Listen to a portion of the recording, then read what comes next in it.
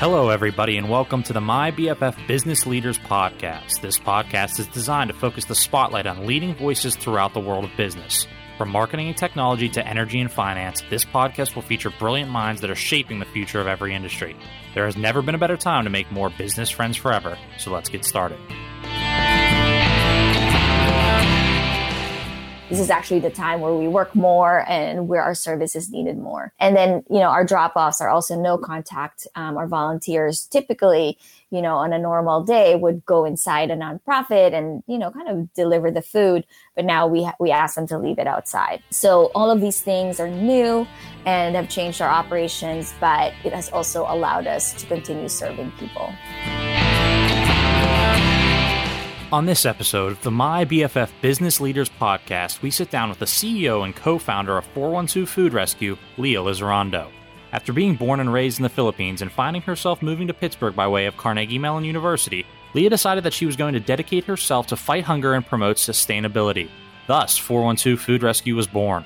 Today, it is one of the fastest growing food recovery organizations in the U.S. and has prevented over 8 million pounds of food from going to waste via technology that mobilizes over 8,000 drivers across 5 cities. Leah is an incredible mind and leader that is working towards an even more incredible cause. So let's get started learning all about her and her profession. Hi, Leah. How are you today? Good. Great to be here. Thank you for joining us. We're really looking forward to it. And at this point, our audience has already had a brief introduction to who you are and what you do, but could you tell our listeners a little more about yourself, both personally and professionally, prior to co-founding 412 Food Rescue? Yeah, so I grew up in the Philippines and moved to New York City after college and came to Pittsburgh by way of Carnegie Mellon. And I have always been in either tech or food. And in 2015, really began, actually 2014, after reading a report on the National Resources Defense Council on how much food is wasted, really began to figure out how to respond to that crisis. Awesome. And could you go a little bit deeper into exactly what 412 Food Rescue is and how listeners could potentially get involved today? Yeah, so 412 Food Rescue was founded in 2015 as a direct response to the fact that we waste almost half our food supply.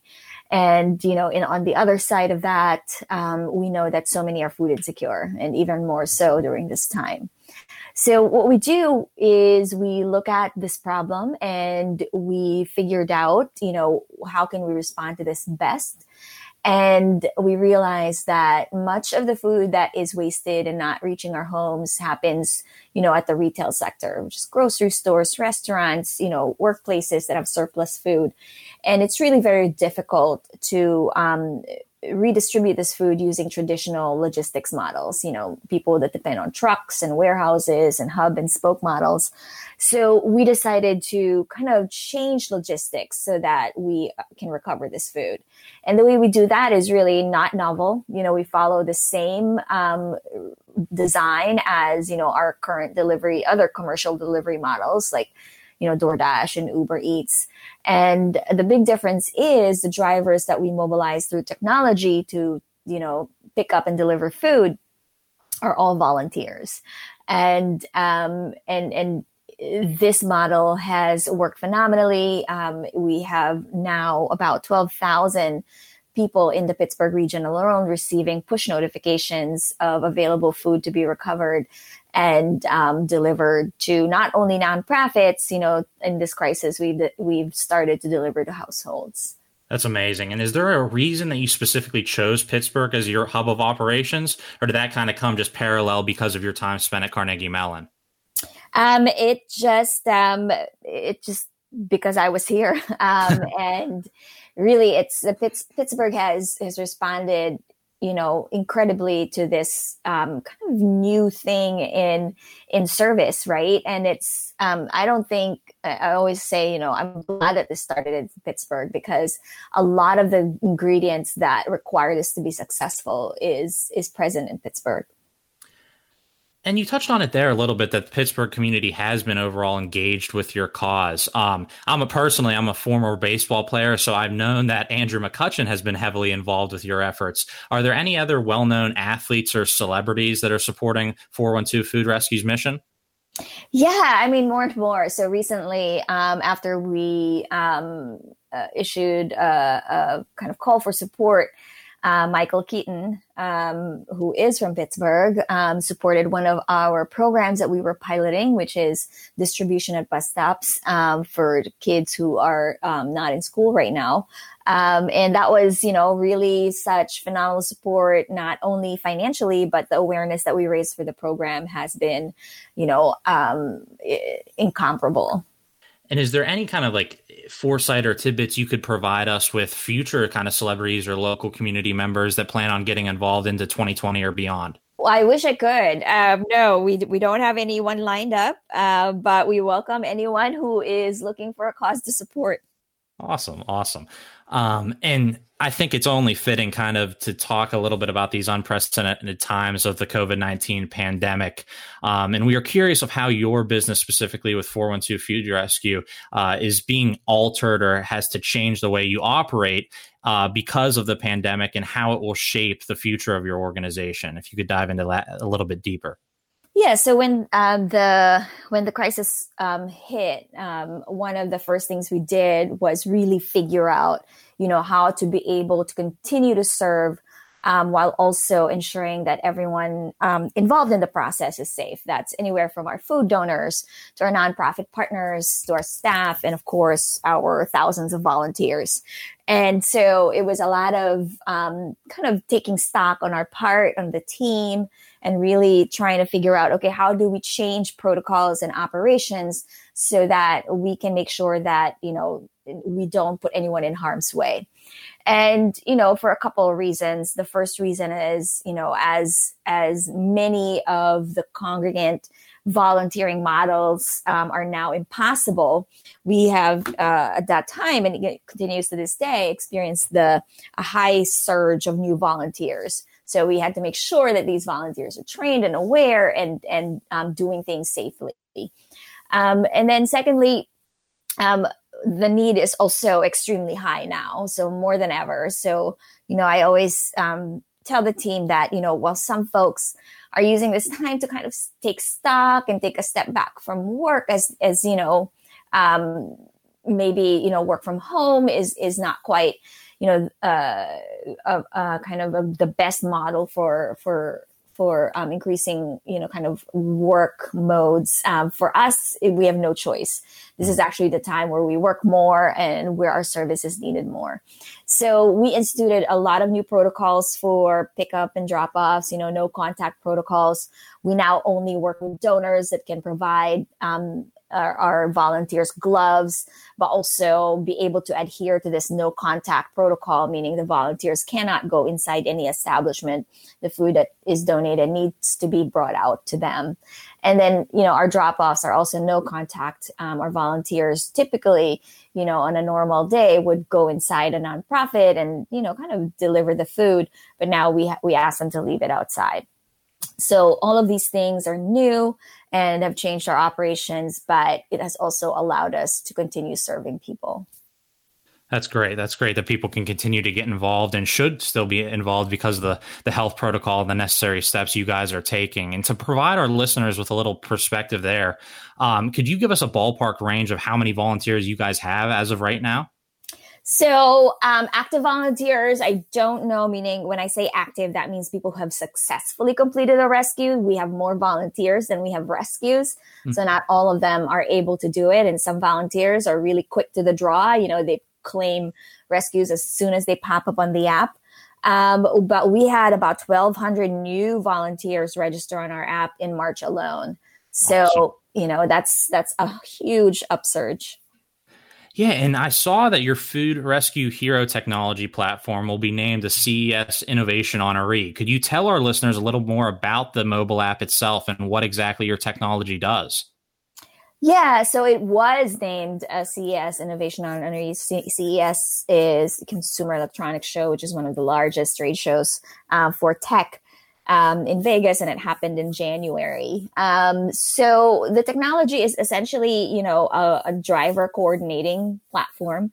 And it's the same, as I said, as what a DoorDash driver would use, or an Uber Eats driver, where they would see rescues or food pickups that are available. And if you want to take that food pickup, you can just click on it and take it. And there you go. It basically allows us to coordinate thousands of drivers. That's amazing. And how many users do you have on your technology as of right now? So in Pittsburgh, we have about 12,000. Nationally, we probably have about 14,000 now. We started sharing our technology with other cities in late 2018, and it's now in 5 cities, soon to be 6. And what are those cities? So we have Philly, Cleveland, Prince William County in Virginia, Los Angeles, and San Francisco, and pretty soon we're going to launch Vancouver. Wow. So yeah, you're kind of all over the coast and up into Canada. That's amazing. And is there plans for continual growth after that as well? Is there any more kind of cities lined up in the near future? We have this audacious goal of reaching 100 cities by 2030. And that was pre-crisis. And plans are in the works to accelerate that process so that we can, support other cities in helping, neighbors help neighbors. And what would the best kind of avenue for individuals that want to get involved in other cities? Where would they go to find out more information and contact you and your team? Yeah, so in other cities, in Philly, they can download the Philly Food Rescue Hero app. And then in Cleveland, it's Hunger Network. In Prince William County, it's Prince William Food Rescue. In Los Angeles, it's Food Finders. In San Francisco, it's Food Runners. And then in Vancouver, when it comes in a few weeks, it's going to be Vancouver Food Runners. And all those apps are in the App Store, Google Play Store. Awesome. And could you give our listeners a little bit more perspective inside of your internal operations at 412 Rescue? Like, who else makes up your team outside of you? We have about 20 people on the team. We have staff in the field driving our trucks, our big green trucks. And then we have about 15 people on staff that are helping our volunteers and our stakeholders make sure that, we create the maximum impact. And you mentioned earlier that 412 Food Rescue was founded in 2015. Now, 5 years later, how has your role personally changed within the organization? My role personally. So, as co-founder and CEO, in the early days, I would do many of the rescues myself. Now I don't do as much as I used to do. I always tell my staff that I'm simply an administrator. And my goal really is to, harness support for our mission and make sure that, our staff and our team are healthy, and really trying to lead the organization so that it grows while making sure that everyone is, of course, still checking in on ourselves and keeping, motivated and, as I said, healthy. Mm-hmm, absolutely. And your team, are they all working remotely at this time, I take it? Yes, everyone is working remotely except for our field staff, who we are so grateful for. That's amazing. And have you guys found it difficult to work remotely, or did you guys have the infrastructure in place that this was kind of a seamless transition? Well, we didn't have, quote unquote, a formal infrastructure aside from, we already use a lot of the tools that people use. Mm-hmm. But it has certainly been a challenge to coordinate crisis response without seeing everyone face to face. But I would have to say that really, looking back, we really didn't do too badly. I think this team has really risen up, has been responsive, and has everyone has done everything they can to make sure our programs move forward. Awesome. We're glad to hear that. And what does a day in the life of Leah look like prior to COVID-19? So with your full team in the office, kind of what was a day-to-day? Could you provide us some insight there for our listeners? Yeah. So pre-COVID-19, I would wake up typically at, I'm an early riser. I would wake up at like 4:30, 5 in the morning, and, have my morning coffee by myself before my oldest wakes up. and, my bring, kind of get the kids ready for school routine usually starts at 6 and doesn't end until 9 when the last child is out the door. So it's from 6 to 9, it's a little bit of between emails and helping kids out. And then by 9, I'm typically on my way to work, and my day is typically mostly meetings. And I try to not do that for the rest of the week, but Monday is a meeting day, and where I meet with the team as well as external stakeholders. And I try to, you spend and block off a few hours in my calendar daily to do actual work. And that's typically it. And then we go home and make dinner, and the day starts over again. Awesome. That's great to hear. And yeah, waking up at 4:30, that sounds like you're a packed day right from the get-go. So it's amazing of what you've accomplished and kind of what you guys plan to accomplish with 412 Food Rescue. And you mentioned it briefly with kind of going into the other 100 plus cities by 2030. Are there any other goals just like that you and your team have established and are striving for in the near future or even long term?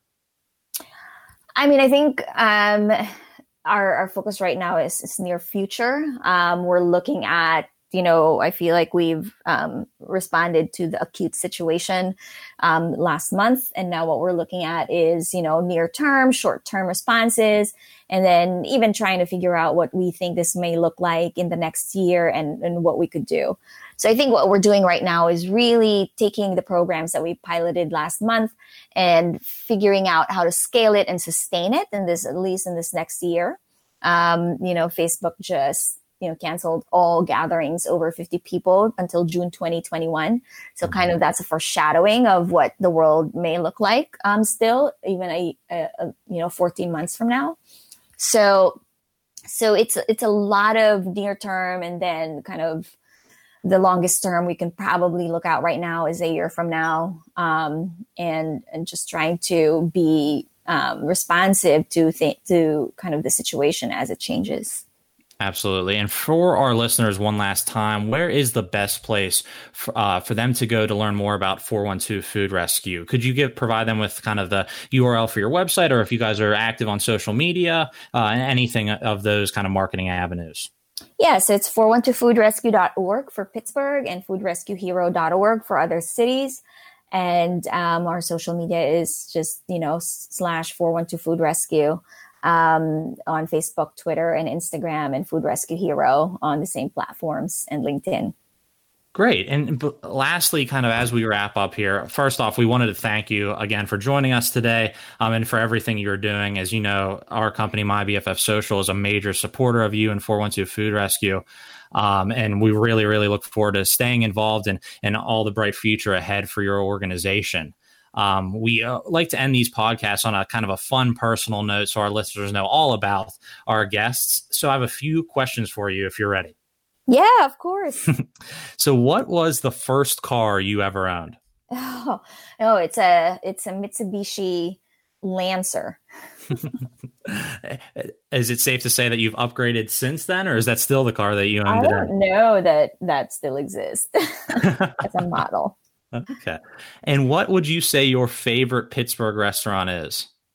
Oh, that's always hard for me to answer. I always have no answer to that question. I really can't say. Is there a regular one that you go to quite frequently?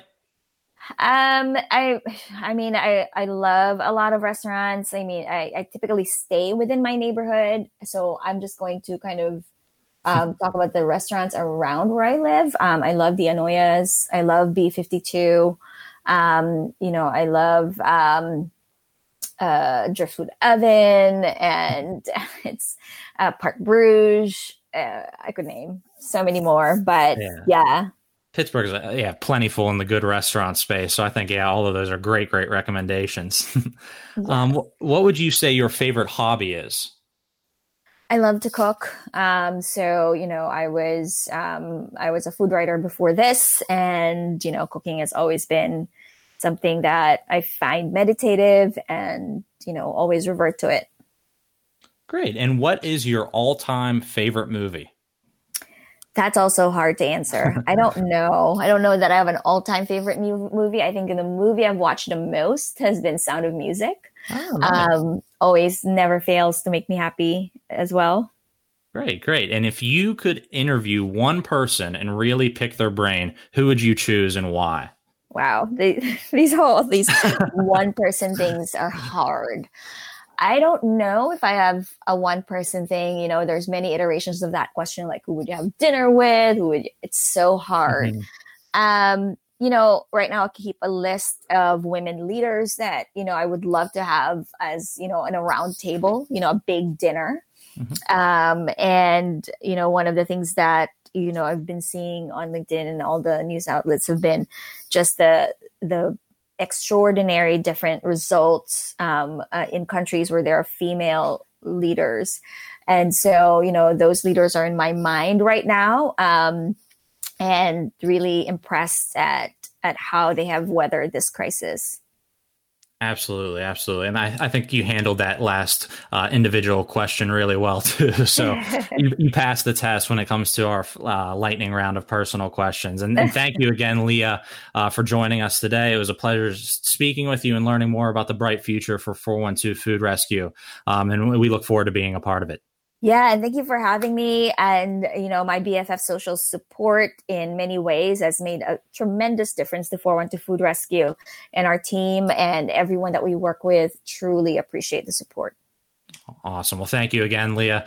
I hope you guys all stay safe. And thank you for joining us today on episode 3 of the My BFF Business Leaders Podcast. Thank you.